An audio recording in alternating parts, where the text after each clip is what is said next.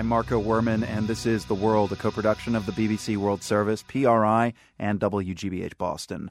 The Arab League wants to set up $1 billion fund for Muslims in East Jerusalem. The idea came from the Emir of Qatar. His country would pony up a sizable piece of it, and it's not an isolated offer. Qatar already invests extensively around the world, especially in France. It's poured money into French media and construction companies, and it owns the soccer team Paris Saint-Germain. Qatar would also like to invest in France's poor immigrant suburbs, but that kind of offer makes some French politicians very uneasy. Amy Bracken has the story. Back in 2011, leaders from some of Paris's largely Muslim suburbs got together to discuss a crisis.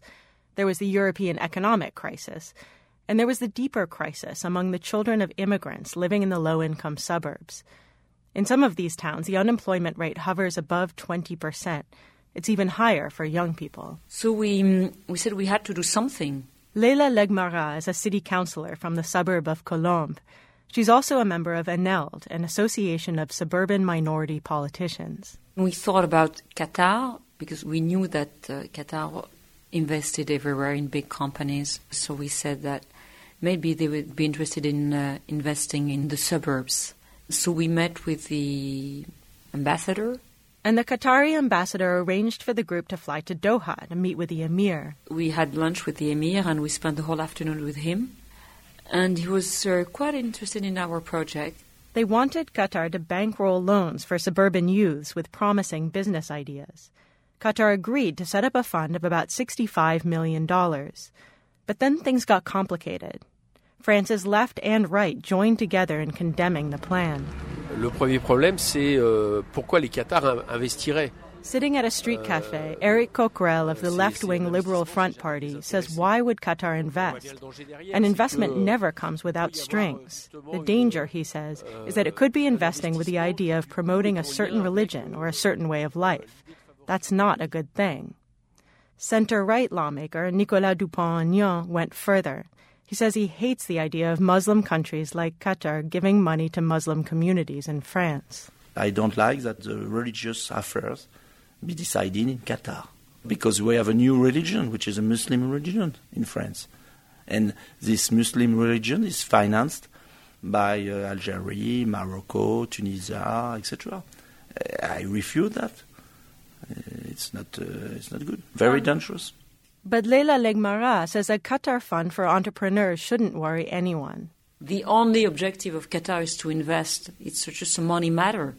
They invest everywhere, I would even say anywhere, and they know that within these suburbs there are people with a lot of talent, and they know that they can make money with these people because they have great ideas. Others doubt that's Qatar's motive. Gilles Capel is an expert on Islam in the French suburbs or banlieue. Most of those things in the banlieues, they would not make money out of it, but they are buying influence. But a young entrepreneur named Munir Benjafal says, what if they are? I'm not pro-Qatari.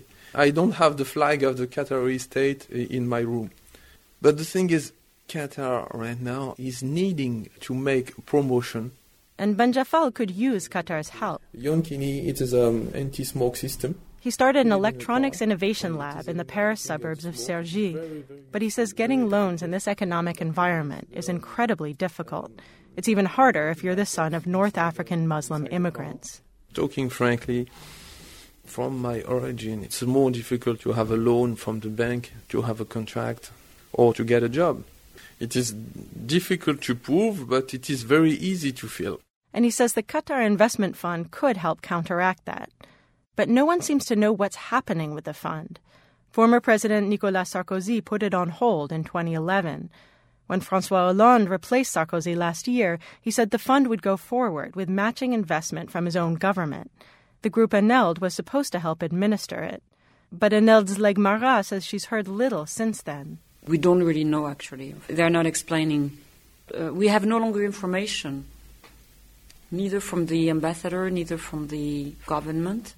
Neither French nor Qatari officials would comment for this story, though a French government spokesman did say they're still debating the plan, but should make a decision soon. During the years of debating and waiting, the size of the promised fund has apparently tripled to almost $400 million. And there's another change. Potential recipients could be anywhere in France. The fund is no longer dedicated to the young entrepreneurs of the Paris suburbs. For The World, I'm Amy Bracken, Paris.